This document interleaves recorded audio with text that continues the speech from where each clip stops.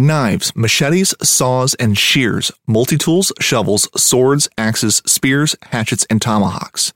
If it cuts, snips, slices, or chops, Midway USA has it. Find great gift ideas in our huge selection of pocket knives and other everyday carry folding knives. Make a statement or create a family legacy with one of our top-of-the-line hunting knives. We've got a great selection of manual and electric sharpeners, too. For just about everything for the outdoors, check out MidwayUSA.com. Fishing like a local isn't just about catching fish. It's about connecting with the environment and the people who call it home. It's about hearing the stories and traditions that have been passed down for generations and sharing unforgettable moments with the people you meet along the way. Fishing like a local is having an experience that stays with you forever. And with Fishing Booker, you can experience it too, no matter where you are. Discover your next adventure on Fishing Booker.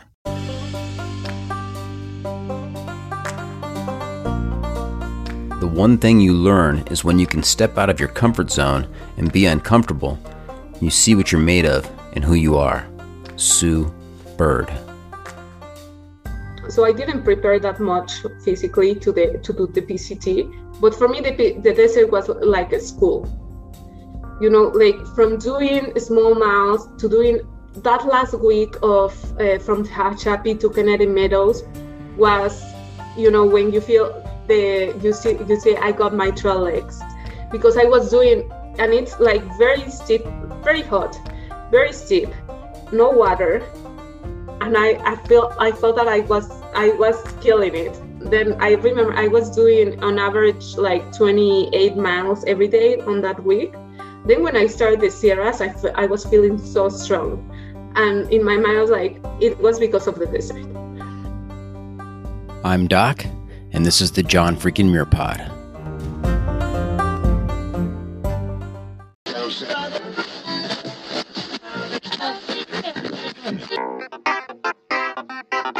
Welcome to the John freaking Muir Pod. Lace up those boots and sling on the pack for a romp through trails, short and long.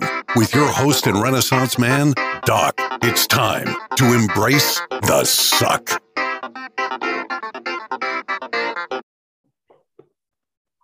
Welcome back to another week on the trail. I'm Doc, and this is the John freaking Muir Pod.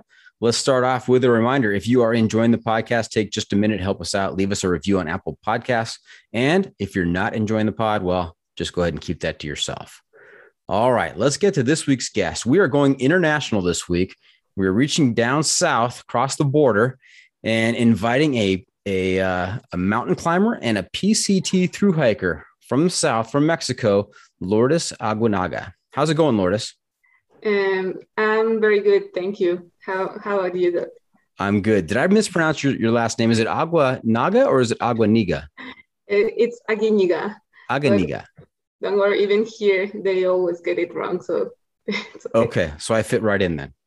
Very good. All right. Hey, we only go by trail names here on the podcast. So I'm Doc. I imagine with you being on the PCT for 2,600 miles that you may have picked up a trail name. Did you pick one up? Yes, I did. What is your trail name? My trail name is TARS. Like, you know, like this, I don't know if you know the robot. Have you watched Interstellar? Yes. The movie with yes. Matthew McConaughey. Mm-hmm. So there's this robot that I think it says Anne Hathaway. It looked like a square, but it looks funny. Uh-huh. So the story behind it is that one of my friends said that I was going downhill and I was going really fast, but using my poles. I do like to use my poles a lot. So she said that I look like this robot. So I thought it was I thought it was funny and cool. So yes, that's my trail name. Okay, and what is the name of the robot again? TARS. like TARS. TARS. TARS. Okay, TARS. I can distinctly see the walking motion of that robot from Interstellar. So I have a good image in my mind of how you were going down that hill. TARS. Yes. Okay. TARS, have you listened to the podcast before? Yes, I have. Okay. So I only ask because I want to make sure you're aware of a segment towards the end of the episode called the Pro Tip Insight of the Week. That's when I will turn to you and ask you to share some bit of wisdom for our listeners to make their next outdoor experience even better. So you ready for that? Yes. Okay. Very good. Do you have a favorite episode? I've actually listened first to the one of Jeff Garmeyer, the first time that you had edited him and on the podcast. He was talking about his the Triple Crown, the calendar Triple Crown. And I also listened to the one of Little Skittle. Okay. Those are two good episodes. Yes. Very good. And we are talking tonight. I'm in Southern California. You are in Central Mexico in San Luis Potosi? Yes. Is that close? Yeah. Okay. Yes, that's right. Okay. Which is about 5 hours from Mexico City? Yes. Okay. North of Mexico City. How big is that town? It is big. It's city. It's like 1.5 million people. Oh, okay. Yes. From our earlier conversation, I thought maybe it was a little bit smaller because you're telling me that you are the first person from your hometown to hike the PCT. Yes, but I think it's more about the outdoors culture in Mexico.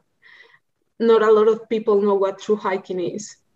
So as far as I know, there's another girl who did the PCT before me. But as far as I know, I'm the second one who has done it. But and then this year another girl also did it. But when you tell people about that you want to do the PCT or that this trail or these long trails exist in the US, they don't understand what it is. Mm-hmm. So every time I talk with people, it comes always to very basic questions about like where do you sleep or the food, the shoes, like very, very basic questions. Okay. So I'm changing my notes right now. Make sure that I don't ask those questions, that I ask some better questions of you, but no, I'm kidding. I have some good questions for you. And yes, because of the culture in Mexico and not being necessarily an outdoor adventure type culture, I am very interested to hear about how you became involved in outdoor adventure, but we'll get to that. That's in a little bit. I've got some questions on that. Mm-hmm. So you are a little bit of a celebrity in your hometown because of your experience on the PCT. Also, another segment here, we'll start getting into some specifics on hiking and gear. Because another feature that we do on the podcast is the Must Bring Gear Review, sponsored by the ultralight backpacking gear company Outdoor Vitals.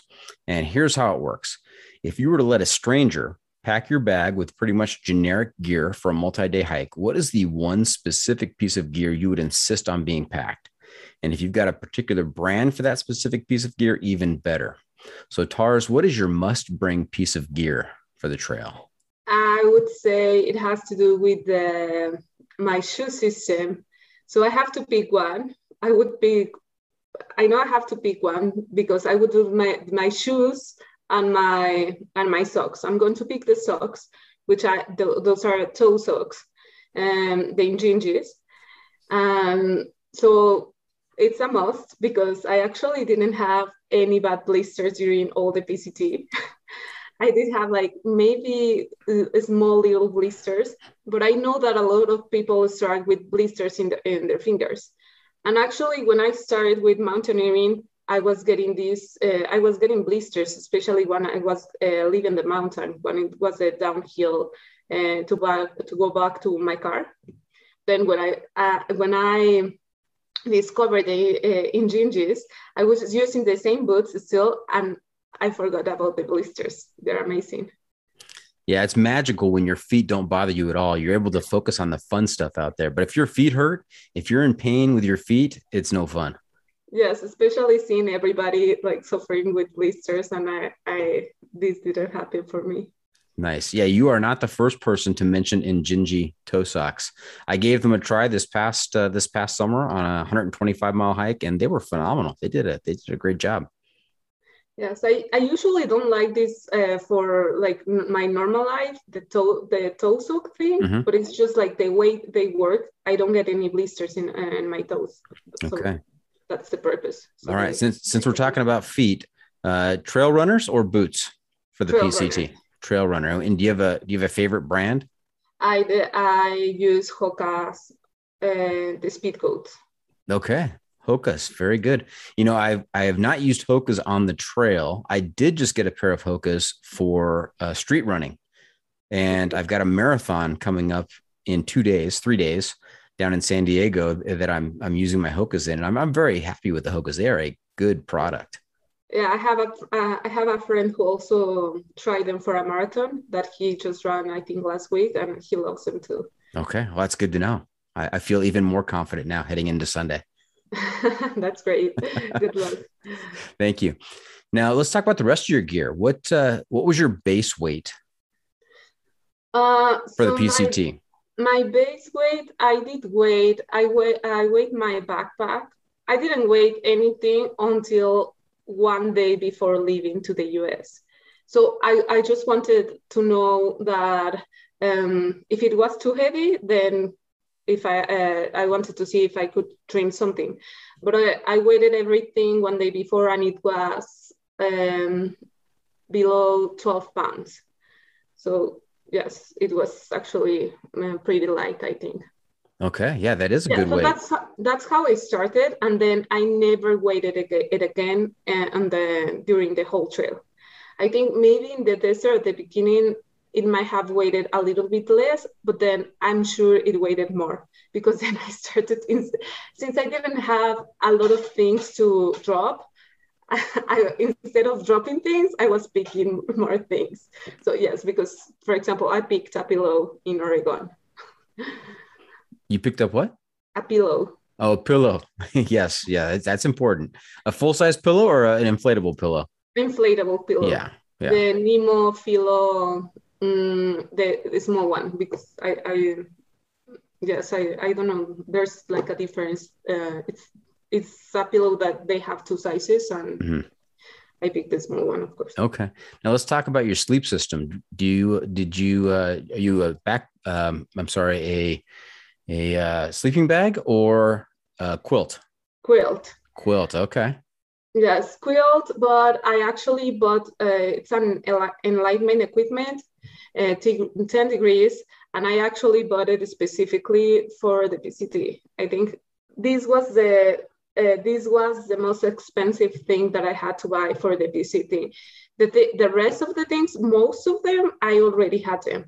And for this, and then I tried it once. I went to the mountain on December to the Ista, and it was good. So yes. Okay. And what was it rated down to? What temperature? 10 degrees. 10 degrees Fahrenheit? Fahrenheit. Okay. Yes.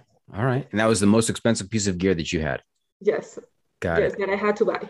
I mean, I had a Nemo tent, one person, the Nemo Hornet, but I already had it from 1 or 2 years before, so I didn't have to buy a tent specifically for the PCT. Okay, so we have the quilt, the Enlightened Equipment 10-degree quilt. We've got the Nemo Hornet, one person. What was your backpack? Waymark. I had a Waymark. Okay. I think it's a light one. Yes. Which I actually didn't see a lot on trail, but yes, I loved it. I would always brag about my bag, because I mean, we as hikers love to brag about our gear when we love it, and I did love it. I would always say that if anybody would want to give me another backpack, I would say no. I would just stick with my Waymark. Okay, and what was the capacity of the Waymark? How many liters? I think it was 48 liters. So I was used to I was using frame backpacks, Mm-hmm. specifically Osprey, but since I was doing more mountaineering than hiking, that made more sense. So I decided to get this one to do this transition to a frameless backpack, because otherwise, I think if I buy another one, maybe I would go with a less capacity. Yeah, I think when you have more capacity, you have a tendency to want to put more stuff in it, right? And so it just keeps adding up. I think if you have a smaller capacity backpack, then you're forced to make choices and Yes. make sure that you're not putting too much in there. Yes, and I would almost always find myself rolling almost all the top. So that's why I say that maybe I could have a less capacity. Yeah, you had some extra room there. Yes, the good thing is that with these 48 liters, I could put my beer canister inside of the backpack. Mm-hmm. So that's, and then I found that it was more comfortable than put it on the top. Yes, because I started putting it on the top, like you see everybody doing it. Right. All right. Hey, let's back up a little bit. I really want to get into your background, where you grew up. Did you play sports and hobbies when you were growing up? And then how did you get involved? This is the very interesting part for me. How did you get involved in through hiking and mountaineering, being from a town or an area where, that wasn't a big emphasis with everybody? So tell us about where you grew up. Yeah, so I grew up in the city, San Luis Potosí, that we mentioned. I actually didn't grow up doing any outdoor activity at all. And not only me, but I don't have any family that does this here. Like none of my friends did it. But it was until I moved to Mexico City that I saw another friend that was doing some mountain activities, and I was very curious. But I actually wasn't looking to do mountaineering, because I actually looked I thought that it looked so difficult that I could never do something like that. So I wanted only to go camping, but I didn't know anything at all. So what I did is that I joined a mountaineering club in Mexico City from a university, like one of the biggest universities in Mexico. And that's how I learned, how I started with mountaineering activities. So it was very good, because it was a course of 15 weekends. And then every 2 weekends we did hiking, sports climbing, speleology, canyoneering, and mountaineering. And from then, what I liked the most was mountaineering.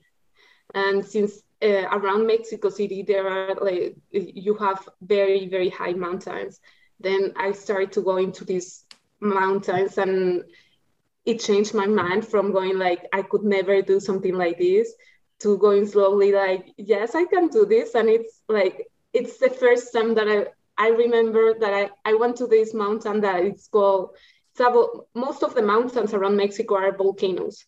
So this one is called Nevado de Toluca. I remember that I was getting to the top, and I felt so alive. I was feeling like this is living. This is what living really is. And I remember, and I had these moments, this period that I was like, why didn't I had this in my life before? Because I feel that I wasn't living before, that I was just, I don't know, living letting the life pass. Right. And for our listeners out there who may not be watching this on YouTube, you really need to stop and go to the YouTube video of this interview, because her face just lit up as she was talking about this. I mean, she completely transformed. She's got this big old smile on her face, and she's talking about Nevado de Toluca, which is 15,350 feet high. And so this is almost 100 feet taller than Mount Whitney, which is the tallest mountain in the continental United States. So it is, I mean, just seeing the look on her face, this was a transformational experience. I can tell. Yes, it was. Yes, it changed. Like for me, there's Yes, there's like a before and after starting doing mountaineering and doing outdoors activities. Mm-hmm. Okay. And what are you doing currently to pay the bills? What do you do for a living? So right now I don't have a job, but before that I was working I was doing a strategic planning, and I had a very corporate job from 9 to 5. Very um, in a big CPG company back in Mexico City. Okay. Yeah, so I worked there for almost 7 years, and so I quit to do the PCT. I did really like my job. I hear a lot on the PCT that a lot of people quit their job and do the PCT because they didn't like their job. They wanted to make a change in their life. But I did really like it. I actually I want to go back to do the same thing, strategic planning. But next year I'm going to move to Spain to do an MBA, and it's going building on the same career path. Wow. Congratulations. Spain. Have you been to Spain? Yes, just like for a couple of days to Madrid too. Okay. There's some hiking in Spain too. Yes, there's Camino de Santiago. So That's right. I will try to do that one, and there's I think another one in like in the south in Mallorca. Mm-hmm. So yes, I still don't have like any specific plans about the Camino de Santiago, but for sure I want to do it. After the PCT, I want to keep doing more trails. Okay. Now the Camino is much different than the PCT. Yes, Yeah. everybody. Yes, You actually easier. get to eat dinner, have a drink, or have some dinner in a local town. It's a lot less remote than the PCT. Yes, for sure. Like it sounds way easier. I mean, there are more trails in Europe. Like there's one in Israel and also in Croatia. But I have to look into that. I have to see what my situation in my life is to be able to do it. If I were to stay here in Mexico City, I think I would plan to do trails in the US, like the JMT for sure. I would love to do the JMT. Now you mentioned Croatia. The Croatian Long Trail was created by Nikola Horvat, and we had him on the podcast. And he put that trail together after hiking the PCT. He wanted to do something in his country similar.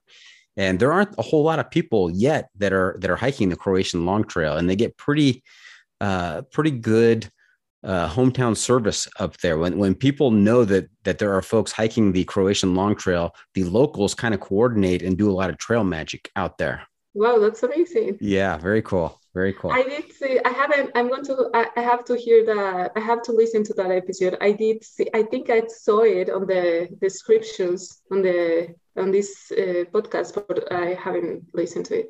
Yeah, he is a great interview. He was a lot of fun to talk to. I found him through his video that he put together, kind of a little documentary, and it was called, Why Do I Hike? And it was pretty deep, pretty thought provoking. And so he did a great job in the interview too. So yeah, take a listen. Okay. Yes, for sure. Okay.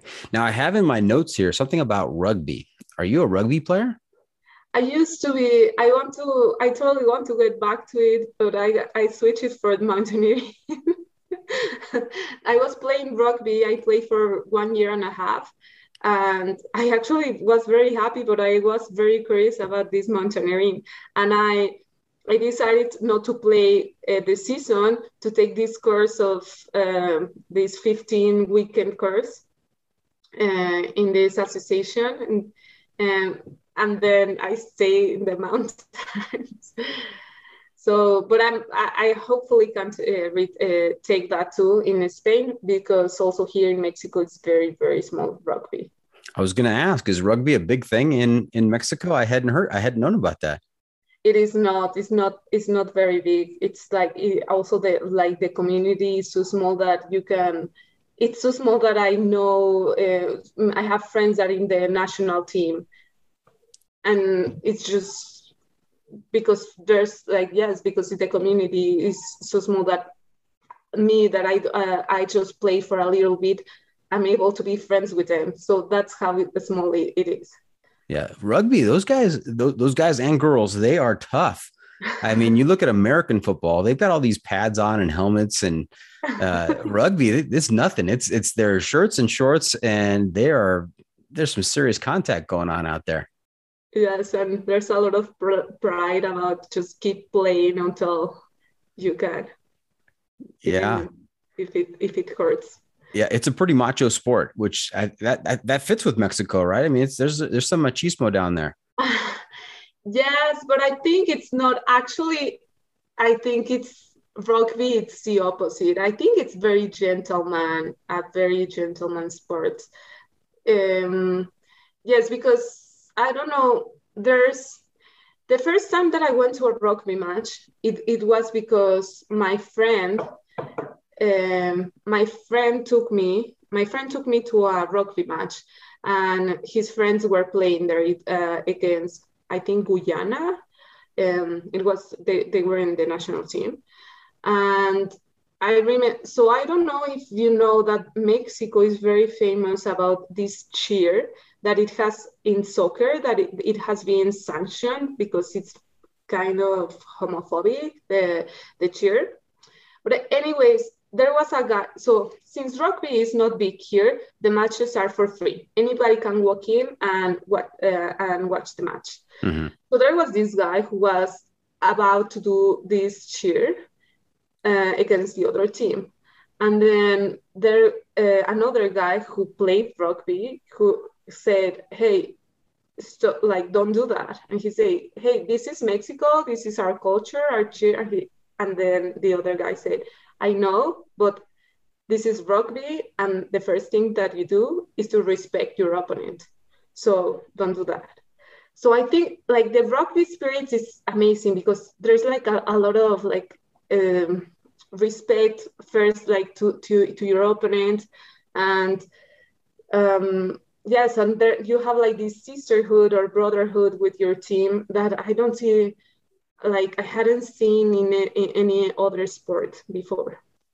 Now, TARS, there's a movie in this somewhere, or at least a Netflix or an Apple series. You know, you have Ted Lasso over in coaching soccer in Europe. Have you seen Ted Lasso on Apple TV?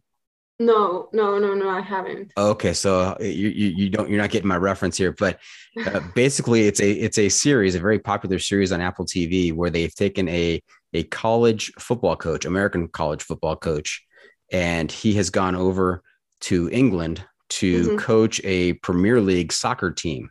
Mm-hmm. And he is very kind of down home wisdom, very common sense, friendly guy. And it's all about him building team chemistry, and it's a great series. You should check it out if you have a chance. But as you are going through the description of rugby and respecting your opponent and the culture in Mexico and trying to overcome, you know, that cheer and other things, it just struck in my mind. This would be a perfect movie or a series opportunity. That sounds good. Yeah. Okay. So tell me about these courses that you took in mountaineering. It was 15 weeks. Every other week, you guys were out doing some kind of climbing activity. The other times where the weekends that you wouldn't go climbing, is it more kind of like classroom activities? It was, I think like so it would divide into these 5 activities that I mentioned. Mm-hmm. And then it would be like 2 weekends. And then I think the first day, it was in a classroom to explain very basic things and even the equipment that you use, because it changes from all of these activities. And then the other 3 days, it was maybe the second day, it was very practical in the university about, doing rappelling, about doing some basic knots. And then the second weekend, it was going to the mountain to do one of these activities. Mm-hmm. The only one that I think it was the three days outside was sports climbing. Yes, but the other ones, and mountaineering actually, because it was first going to Nevado de Toluca and then to Istar. Yes. So that was one that I took, and then the following year, so in 2019, it was only mountaineering. So for this one, during 3 months, I was going to the mountain every weekend.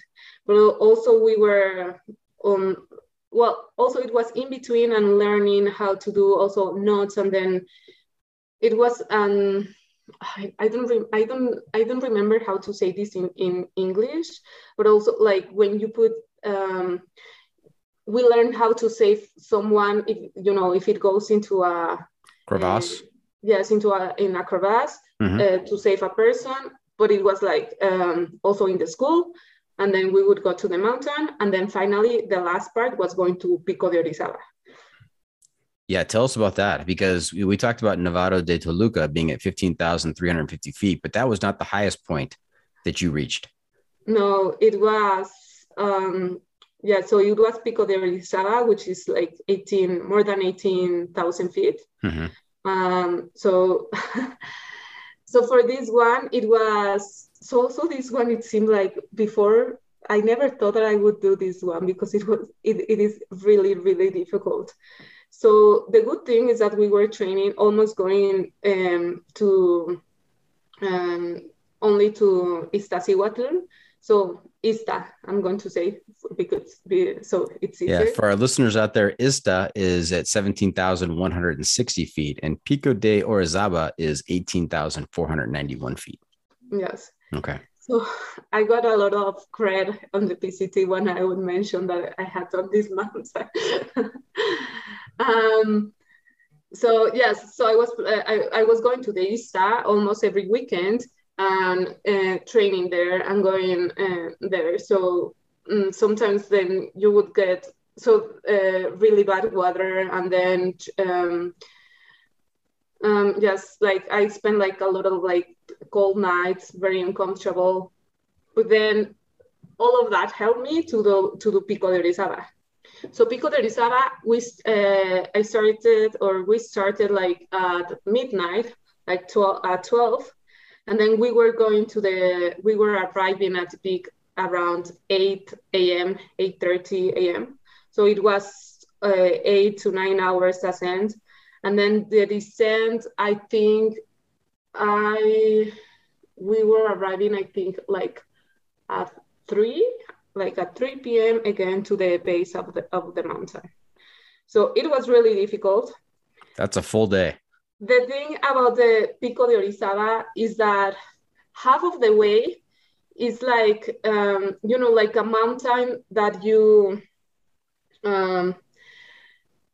there are parts that you have like this sand that you feel that you're stepping, and you like that you don't advance anything because you're sliding. But then there are also parts that are very walkable. And then at the midpoint, you arrive to the glacier.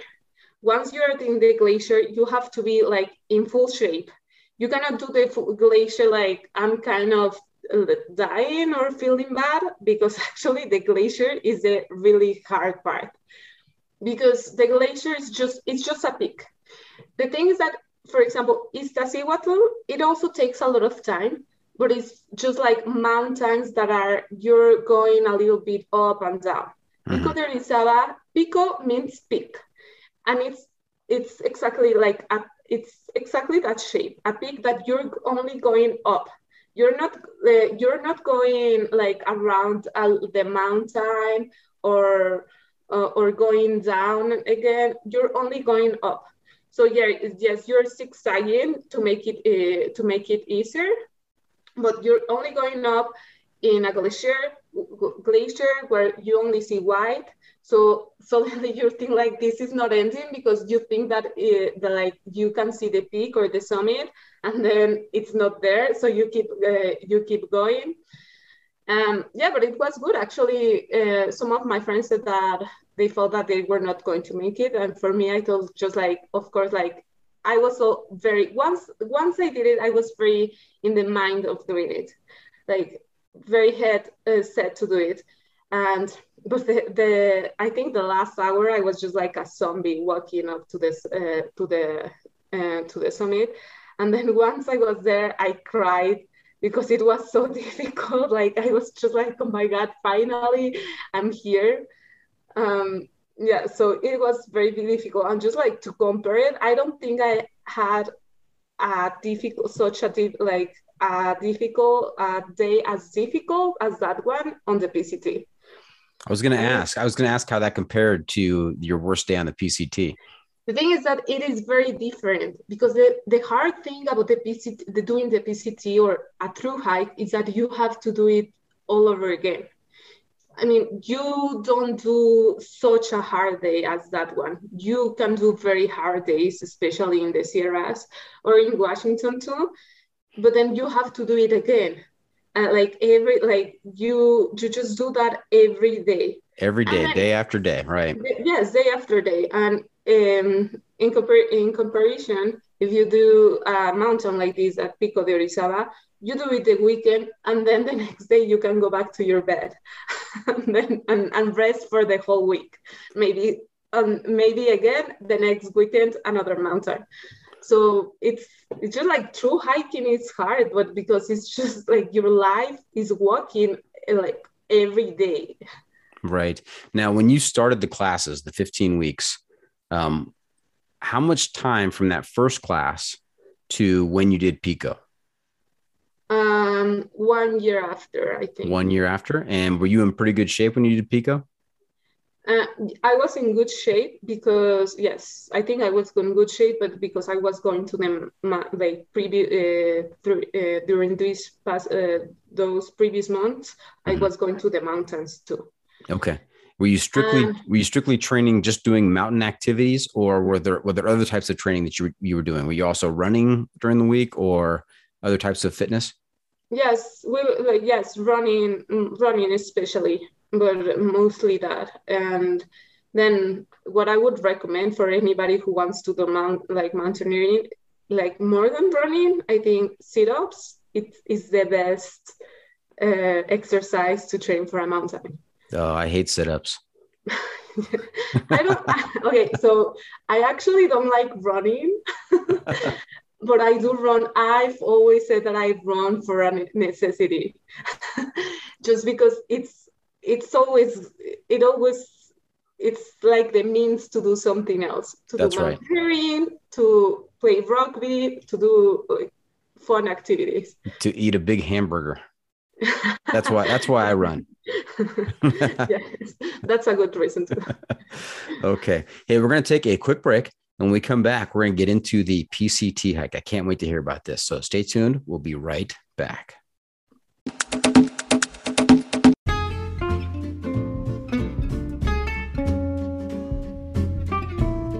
From the backcountry to the backyard, we believe everyone deserves the highest level of protection. Since 1984, Sawyer Products offers the best, most technologically advanced solutions for protection against sun, bugs, and water, using time-released liposome technology, topical insect repellents, and new standards in water filtration. And with every Sawyer product you buy, you are helping to provide clean water through 140 charities in 80 countries with their long-lasting water filters. Every Sawyer product you buy is an investment in our common humanity. Choose Sawyer and keep the adventure going, knowing that their products have been tested and chosen by those who count on serious protection on the trail all day long.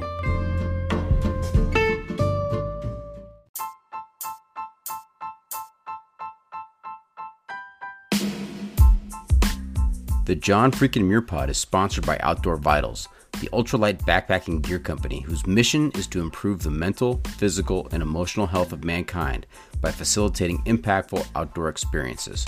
Outdoor Vitals creates innovative technical products with confidence-inspiring education that empower outdoor ultralight adventurers. Their focus on performance enables you to live ultralight with gear you can actually be confident with. Whether you're looking for an ultralight sleep system, shelter, or pack, or if you're looking for top quality apparel for the trail, you can find it at Outdoor Vitals.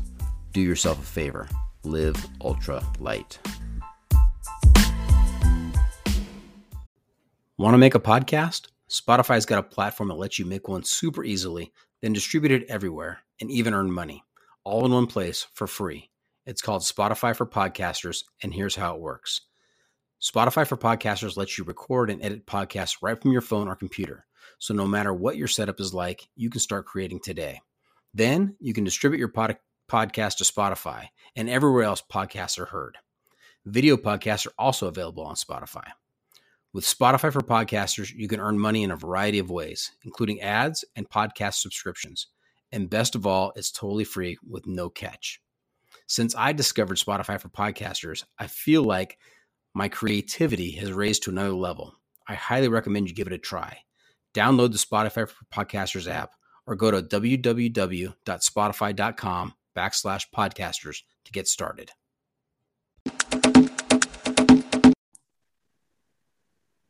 And welcome back. We are talking to TARS. Just heard a lot about some rugby and some mountaineering.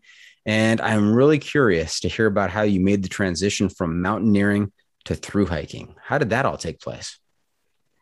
So I actually heard about the PCT for the first time because a friend did it in 2018, which was the year that I took this basic mountaineering course.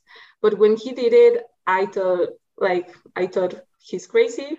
I could never do something like that. Okay, now let's stop right there just for a second. So your friend, he tells you that he's going to hike the PCT. Did you know what the PCT was when he told you? He didn't tell me. I just started seeing all his photos on Instagram, or that he was not on Instagram. I think on Facebook he was describing his day by day on the PCT, and I don't know. Like, I think his brother posted something, a photo that said that my brother is doing this. He's walking from Mexico to from Tijuana to Canada. And what did you think when you realized that there was a trail that goes from Mexico to Canada? I mean, I thought it was amazing that that thing existed, but I don't know. The thing is that the way that he was doing it, I think it was very crazy for me that I didn't think I would ever do the PCT. But actually, it was because I watched the Whimsical Woman's videos. She made a video. I don't know if you know her, but she made a video. The Whimsical Woman? Yes. That's her YouTube or? YouTube. Okay. She made a video like every day of the PCT. And then when I watch all her videos and I say, wow, I think I can do this. Because I think like this girl is more like me, and I can see also it gave me more of an idea, like I could grasp more what the PCT was. Mm-hmm. Because yes, you get like the idea that you stop in towns, that you can meet a lot more people, and then if you see this girl doing it, then you say, okay, I can do it. Like I can do it. I can do that too. Mm-hmm. So I think like by the end of 2018 or the beginning in 2019, I knew that I wanted to do the PCT, like for sure, but I just didn't know when I would be able to do it. Okay. Now, did your mountaineering experience, your time on ISTA and Pico, did that give you some confidence? I mean, you had thought before that, hey, I could never do something like that. And then there you are standing at 18,500 feet, crying at the top of an icy glacier. So did that help you? Once you've done something like that, I mean, that's got to give you some confidence that you can tackle just about anything. Totally. I actually, for the PCT, didn't prepare a lot. And I knew, because I was very busy with work, also with applying to the MBA, to grad school. So before the PCT, I didn't even have like a list of my gear. I just had everything in the back of my mind. And when I knew that I wasn't, for example, I didn't have even my resupplying strategy. I only knew that I could buy everything there. If I needed to send boxes, I would do it.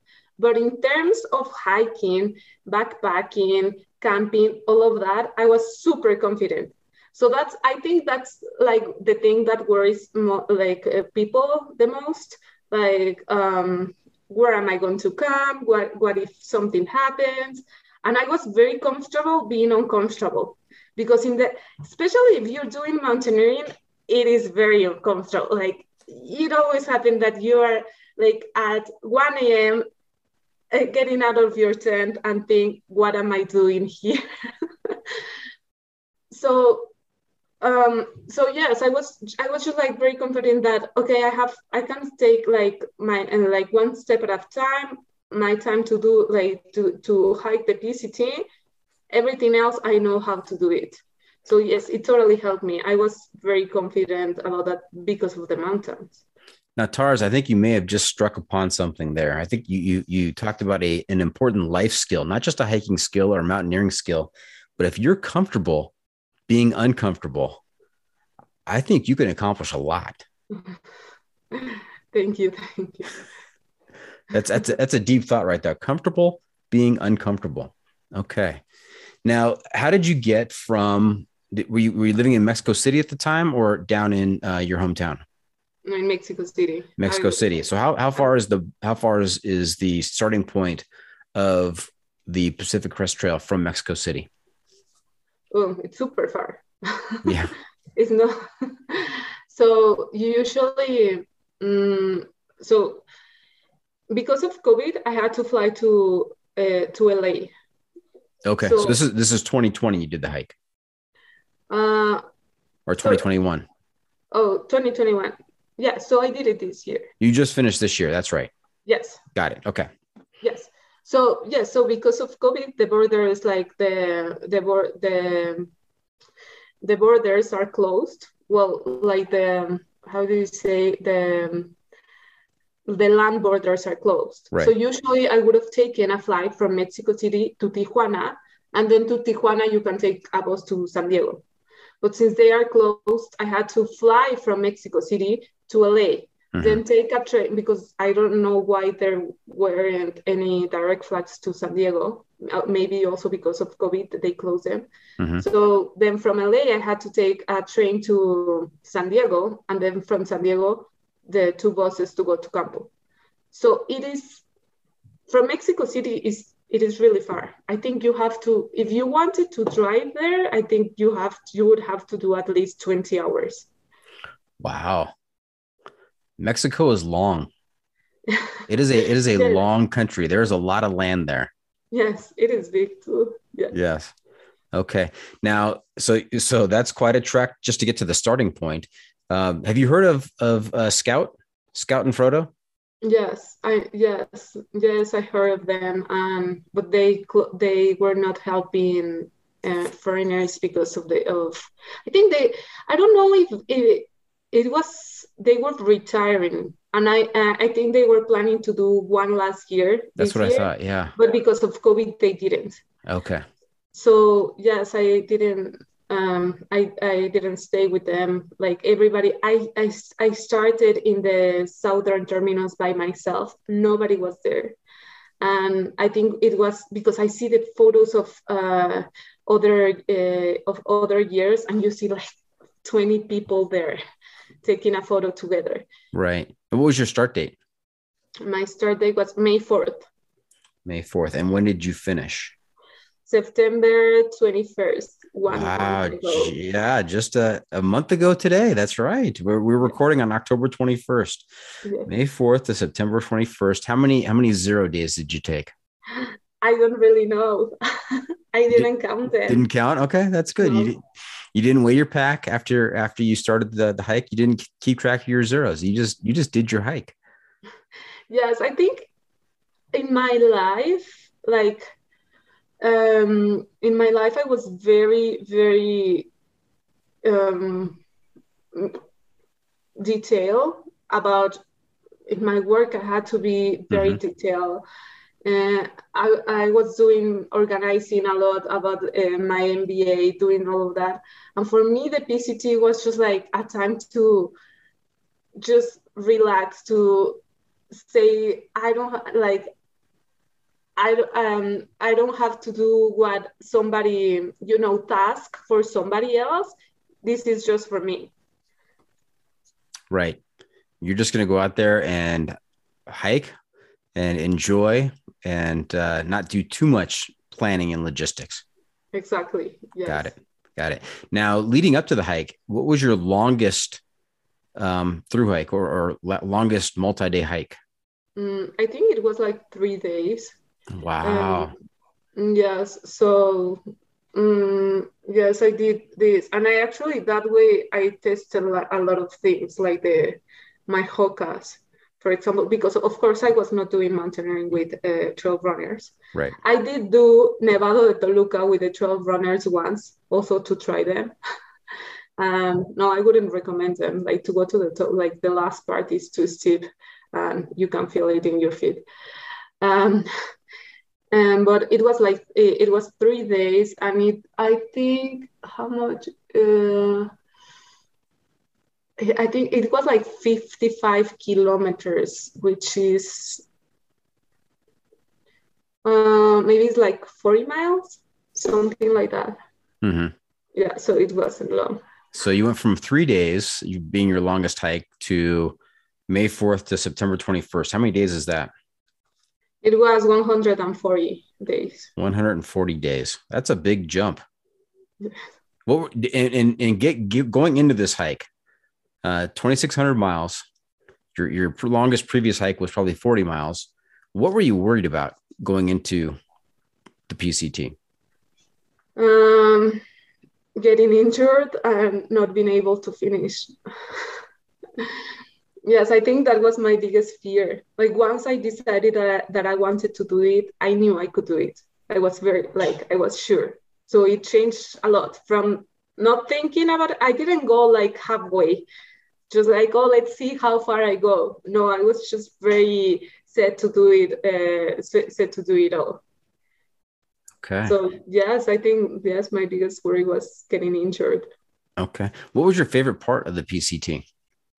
The cliche of the Sierras. The Sierras? Yeah, the Sierra Nevada. Yes.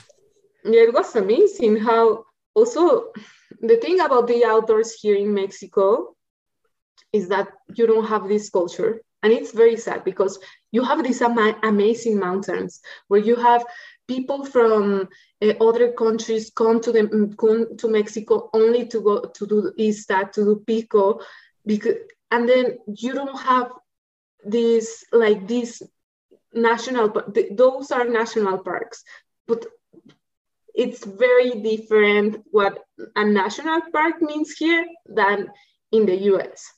So seeing all of this area of like also like Sequoia National Park, like how remote is, and it is remote because it's taken care of, that you cannot get into that like just by driving your car and walking a few miles. So it was so remote, and I think that's why it made it so beautiful. It's just like, I always describe it like being in like a National Geographic video, but also the photos never. I would take photos and I would think this doesn't make justice of what I have in front of my eyes. TARS, I've got a great story. I know my listeners are probably sick of me telling this story, but it is so good that I just have to tell it. I had a guest on, Jay Wilson, and we were talking about that very concept of, you come back from these hikes and you go to parties, family parties, and your family sees you coming and they turn the other way and say, oh, this person's, they're going to come talk to me about hiking. I don't want to talk about hiking. So they run to the other room or whatever. But when you finally get somebody cornered and you say, it was so gorgeous there, it was beautiful. Here, look at these pictures. And you pull out your phone and you show them the picture and they look at the picture and they say, oh, yeah, that's nice. And you're like, no, it's not nice. It is fantastic. It is unbelievable. It is so beautiful. It hurts to be in that moment. And yet they don't get it. They say, yeah, that's right. Yeah, it's pretty. And you're like, no, it's not pretty. And Jay had the perfect way to phrase this. He says that 1,000-word pictures don't do justice to million-word places. So, the saying that a picture is worth 1,000 words? Yes. Okay, so Ah, that's fine for okay. 1,000 word places, but for 1,000,000 word places, it doesn't come across. Yes, Yeah, totally. so very very frustrating, and I know exactly what you're talking about. Yes, I remember, but yes, the thing is that when you take those photos, you appreciate them more because you were in that place.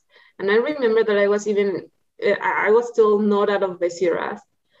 I was in Mammoth, and I saw my photos, and I still couldn't believe that I had been there. It's unbelievable.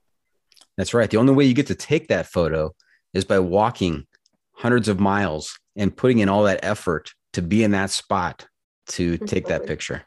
Yes. Yeah. Fantastic. Okay, so your favorite spot was in the Sierras. What was your least favorite spot on the PCT? I think Oregon a little bit. The beginning, from Norca, like the first miles of Oregon.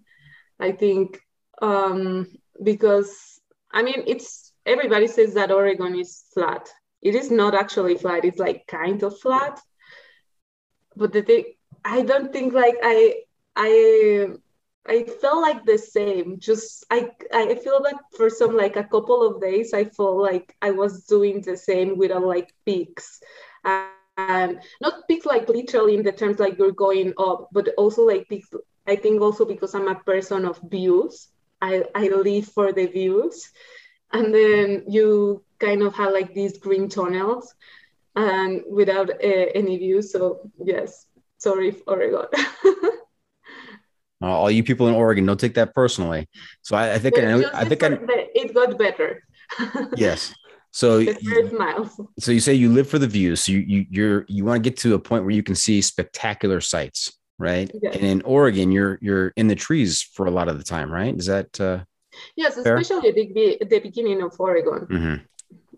Yes, and also the thing is that for some parts that you have around sisters, um, since this season there were like a lot of fires. Yeah.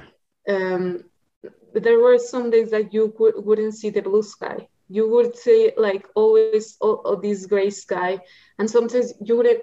I remember that a friend, another hiker, said that like this is my Oregon. You would see the God hooks and the photo that it shows what the view you're supposed to see, and you wouldn't see anything because of all the smoke. You kind of you could have see you kind of saw the mountain, but you didn't get that spectacular view because it was too smoky. Right. Right. I want to come back to the fires in just a second, but did you do the Oregon Challenge? No, I didn't. No. No, no Oregon challenge, no 24-hour challenge. I was just like, You were uh, just you were just hiking your hike. yes, totally. Yes. I mean, I was also in a mood that I didn't feel like doing it. I had like I don't know, just like after also like the fires, since I had to skip a lot of miles because of the Dixie fire, and I think that was like my lowest point. So I Mhm. did California and then Oregon. I didn't feel like doing a challenge. I was just like, I need to keep going. I cannot do a challenge right now. Right. Now, this was a year of fires in Northern California and I believe in Oregon too, right? Yes. I mean, Yes. not on the PCT, but it was on Oregon. It was Yeah. all of the fires were more to the east side of the state. The PCT is a little bit more on the west side. Mhm. So but you would get all the smoke because of the wind, depending Mhm. on the wind. Yeah. And that is terrible being stuck in smoky conditions like that. I mean, that's what you're trying to escape from. You're going out into nature to be out in the clear air and see these views and to be stuck in that is just horrible. Yes, the thing is that I don't know. I mean, the smoke is annoying. Let's say it's annoying and maybe it gets you tired because I remember that there was this day in Oregon that I did 30 miles and I was feeling really, really tired. like really tired, but I'm sure it was no, I mean not tired because of the 30 miles. I felt like, I don't know, just I think it was because of the smoke. Like you'd smoked a couple of packs of cigarettes. I don't smoke. So, but I mean, the smoke is annoying. But the worst thing was the actual fires that NorCal were on the Dixie Fire was on the PCT. At some point you couldn't, it was closed. Like the towns were closed, that there was no way you could do the PCT. Mm-hmm. And it was even really hard to skip that section because those were not like big towns that you could just take a ride and skip those miles. Mm-hmm.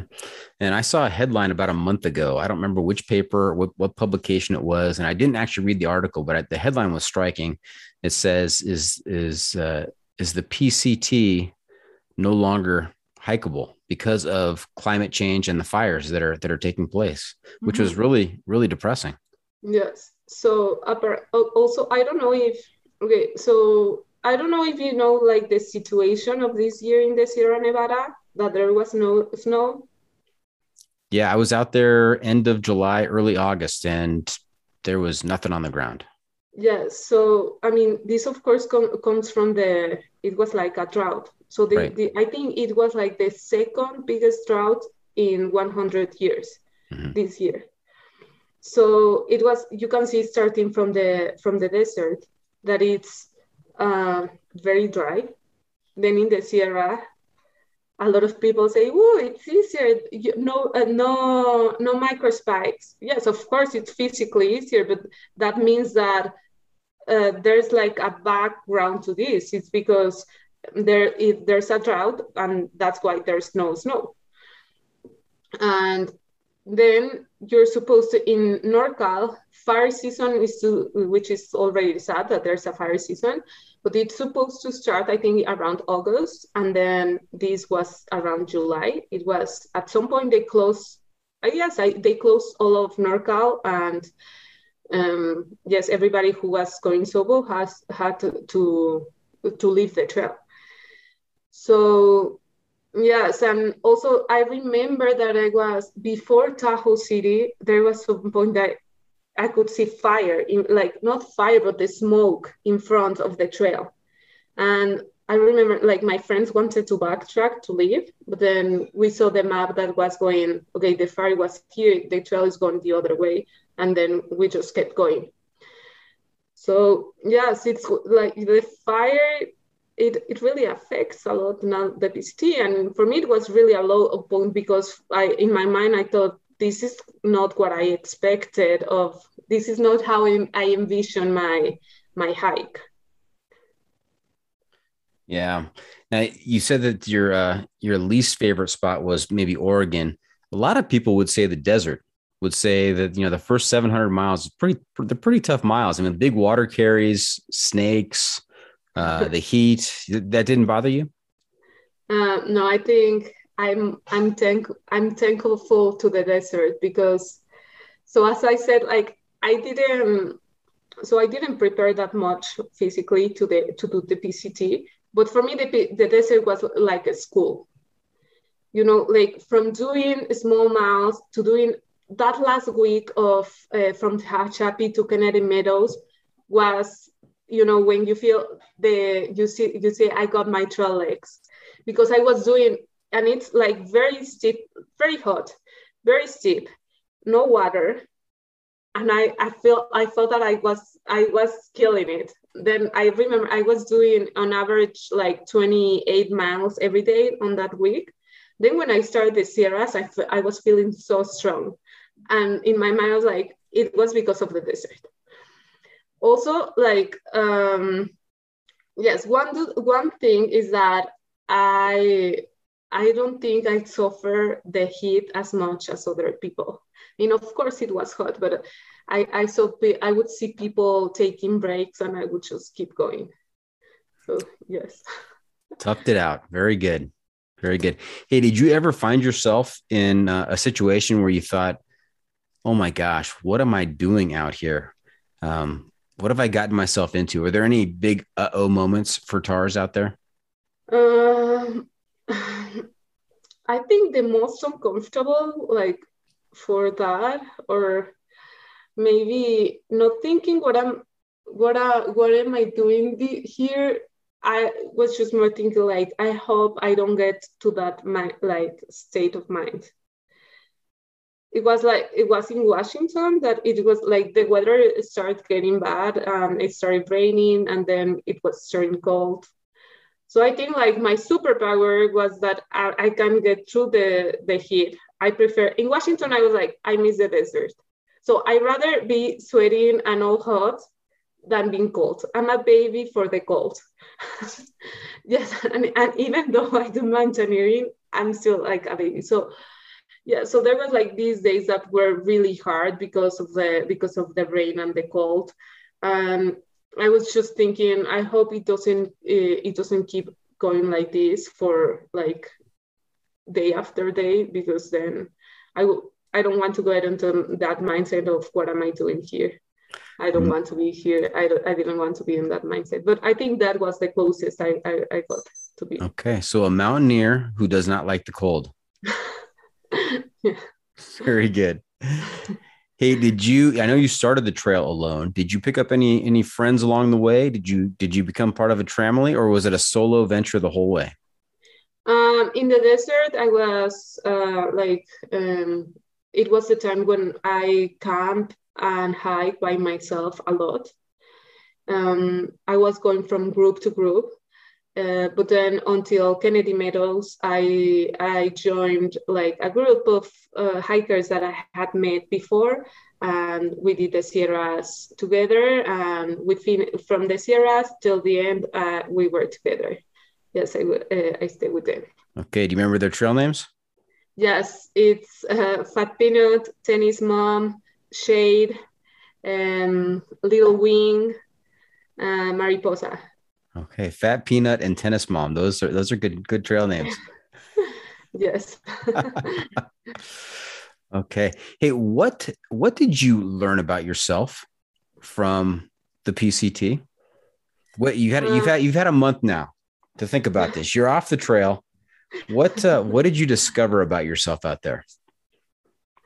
I think the most important thing is like to let things flow. Like I think things will just fall into place because yes, so especially this rule that we would make rules on the like with my family, we would make rules on the about the trail. Like rule number one, what the thing that you really need is in the bottom of your pack. And then there was one rule that said like plans always change.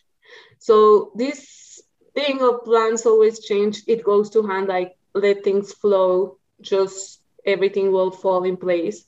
Because yes, I think like my life back home was like so planned, like yes, like work, do the PCT, do a master, that it was like really, really stressful. And then on the trail, it's like everything, even if you think that, oh, I don't want to take an extra zero because I'm going to fall behind. In the end, I'm going to lose like these friends that I just met. You end up seeing them again, like everything falls into place, like just let things flow. And that goes to like being a little bit more relaxed on how to take things. So yes, I think that's very important. So, but I really want to get that and apply that to my real life. So let it flow. Yes. Nice. All right. Hey, what's next for TARS? What's your next adventure? So definitely. So I want to do this. I want to go to the mountains this couple of months before I leave to Spain. And I will definitely go to do Camino de Santiago because I know it's easier to do, and not only because you don't have to carry like all your life in your backpack, but also because there are different routes. that you can do like 1 week route or 1 month route. That's right. Yep. Yes, let's see that. But definitely keep doing trails. So yes, of course, the PCT changed my, like, it's an experience, like it's an adventure of a lifetime, but it also changes your life. Okay. Any aspirations for some big mountains in Europe? Yeah, I mean, of course, in Europe, I want to go to the Alps, but then actually before doing Pico de Orizaba and training, like all this technical training, wasn't only for Pico de Orizaba, but for doing a mountain in South America. So definitely I want to do that, but then I have to start training and like technical training again. So I have to see, that's definitely a goal that I have in my life. Okay. Yes. And you have to get back into rugby. Yes. Okay. Hey, let's do a top 5 list real quick. We're going to do a top 5 list on something we have not talked about, but I'm curious about. We can work this in this way. What are your top 5 types of food on the trail? What were your favorite food items? So number 1 is Cliff Bars. Cliff Bars, number 1. Okay. So everybody would say, like, look at me like a little bit disgust to me, but I ate Cliff Bars from the beginning till the end as my main snack. Okay. And I would still do it again.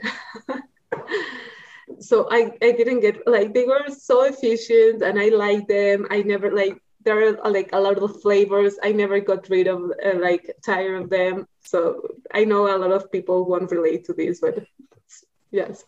So that's one. Another one is like ramen for dinner, but especially Shin ramen. I would never do top ramen. Always Shin ramen, or it has to be something else. Okay. A third one would be apple cider. It was amazing. It was very soothing and it made you feel good. Fourth one would be, what else? I don't know. I don't know, just like candy, I think. Just like gummies, these ring gummies. And a fifth one, I don't know, a fifth one. So what I'm hearing is there was a lot of Cliff Bars and ramen on the trail for you. Yes. Okay. Keeping it simple. Yes, but Shin ramen. Yes, I had in the Sierras, like a lot of people had difficulty fitting all their food in the bread canister, and I was able to do it just because of the simplicity. Very classic hiker food, hiker diet. You could fit 124 Cliff Bars into your bear canister. I don't know. But I don't remember how many I fit. I think I took like 24 Cliff Bars once, like in my bear canister. Oh man, too much of even a good thing makes you sick of it. And you didn't have that experience. You were Cliff Bar from day one to the very end. Yes. Also because I don't think you can find them here in Mexico. So I thought, like, also I would think like, oh, I won't even see them in Mexico again. So it's okay. Hey, TARS, you know where we are? I think that time of the pro tip. Oh, look at you. Yes, you're right on schedule here. That's right. It's time for our pro tip insight of the week. What little nugget of wisdom can you share with our listeners to make their next outdoor experience even better? Definitely be in the moment. Like, if you are in the outdoors, in the mountain, on the trail, be there. Like, your mind, be there. Because I saw a lot of people I even saw like a girl that was about to quit because she was very focused on her problems back home, things about her ex. So you cannot do anything. Like, that's the amazing thing about the PCT, that you get to disconnect and be like in this bubble of magic bubble. So just be in the moment. Also, I think like there was a week for me that I was also worrying about things that I had to go do back when I would get back home. And I was getting really stressed, which didn't make sense. So totally be in the moment, just enjoy the moment, because also you will miss it. That's right. It's absolutely a travesty to be out in the middle of all this beauty and you thinking about problems back home or what problems are waiting for you back home. Exactly. You're robbing yourself of that moment out there in the glorious outdoors. Yes. Okay. So there you have it. That's it. This episode is just about in the books. Hope our listeners enjoyed our time with TARS. Want to thank her for joining us this week. TARS, how can our listeners keep up with you on social media and where can they find updates on your next adventures? So people can follow me on Instagram, and my Instagram is Lulu Aguiniga. Yes, so maybe the the last name a little bit difficult, but yes. Do you want to spell it for folks? Yes, it's it's Lulu, and then Aguiniga is Aguiniga. Okay. Very good. Remember to check out the pod on social media as well. We're on Facebook, YouTube, Instagram, Twitter, and TikTok. And if you have comments or clips you want to share, you can send it to me at johnfreakinmuir@gmail.com.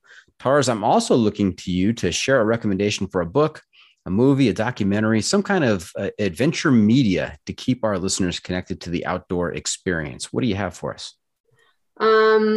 There's this document. Well, it's like a short film. It's about, I don't know if you've heard of Rarámuris, these runners in the northern part of Mexico that run in sandals and do ultra marathons. So there's this film on Netflix that it's called Lorena. I think it's Lorena Lightweight Feet. Something like this. Lorena Lightweight Feet? Yes, Yes, Lorena Light-Footed Woman. Called. So it's about this girl who has won ultramarathons worldwide, even in Spain, winning a number, like getting first place. And she runs in sandals. She has been approached by, I think that Salomon sends her shoes and she still keep running on sandals. Wow. Okay, I'll have to check that out. And before we wrap things up, I've got one more segment for you called What Have I Not Asked You That You're Dying to Tell Us About? What did I miss? I don't know. I can tell. I don't know if a question, but maybe maybe like it's around the toughest part of the PCT for me. Mm-hmm. So because you did ask about like what if there was a point of like what did I got myself into. It was not about the trail, but I got sick. Like I got shingles. Ooh. on day 10. I was in Idlewild, so I got shingles. I don't know if you know like what this is. Yeah, it's kind of related to chickenpox, and I hear it's pretty painful. Yes. So I got shingles like in the day 10. I had to take 5 straight zeros. Maybe that's why I decided not to count them, because when you're starting, it's really hard. Like you just want to keep going. You don't want to take zeros. And it was totally because of the life I was having before the trail. I was very, very stressed in my real life. And then I think my body like kind of relaxed also because of my immune system or my body getting used to the trail, like all these changes. And then it came to shock. And then I had this, I was very sick. So that's why I say it wasn't about the trail, about walking, but it was really, really difficult. But then I feel very proud that even though I got this, I got sick with this, I still kept going and I finished the PCT. So really proud about this. Like in hindsight, it's amazing to think that I got sick with that. That's quite an accomplishment. Are you sad now that you're off the trail? Yes, it's weird to be here. It's weird to see people. And also I remember that when I was in Washington, I would say that I would never do a trail this long again, that I would maybe do a trail like 3 months long. But now that I'm here, if I could, I would do the PCT again next year.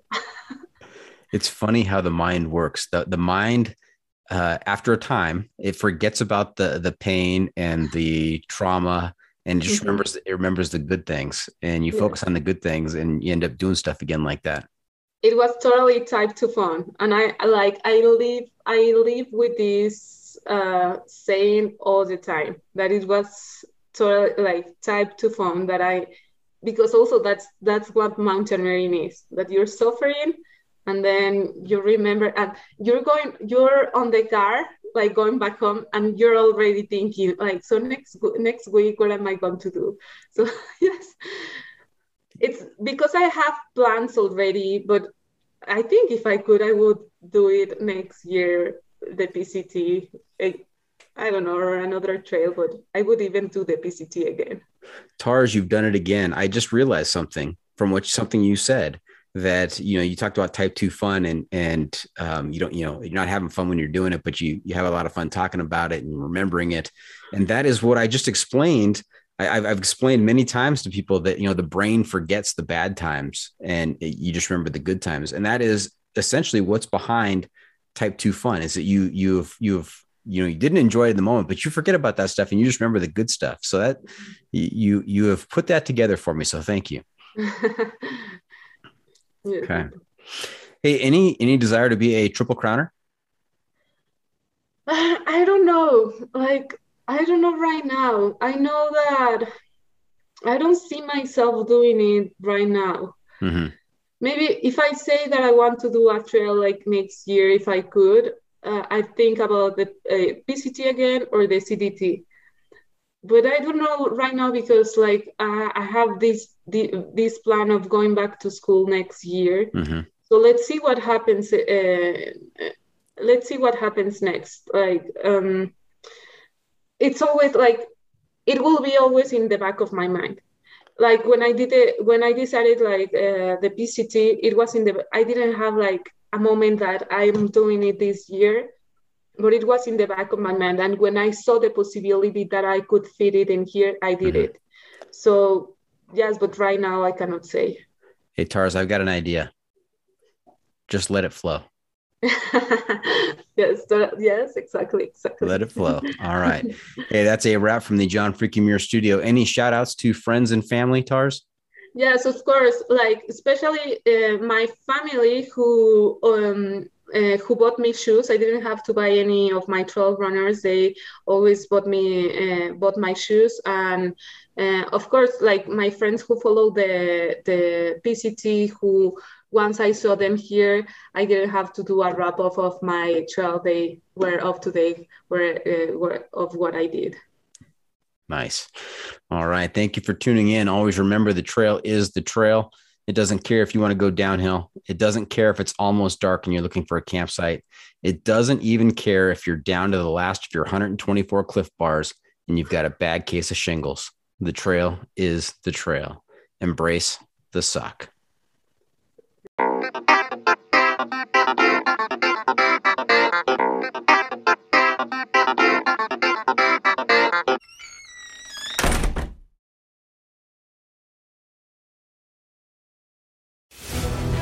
When you go out there and the fish are where you think they are, any one of these casts could be the bite. It's the most exciting fishing that I know, right here at Hawks Cave. Oh, that's awesome! Experience the best saltwater fishing the world has to offer. Don't miss Thursdays with Saltwater Experience, brought to you by Golden Boat Lifts, every Thursday night from 6 to 9 p.m. Eastern on Waypoint TV, the destination for outdoor entertainment.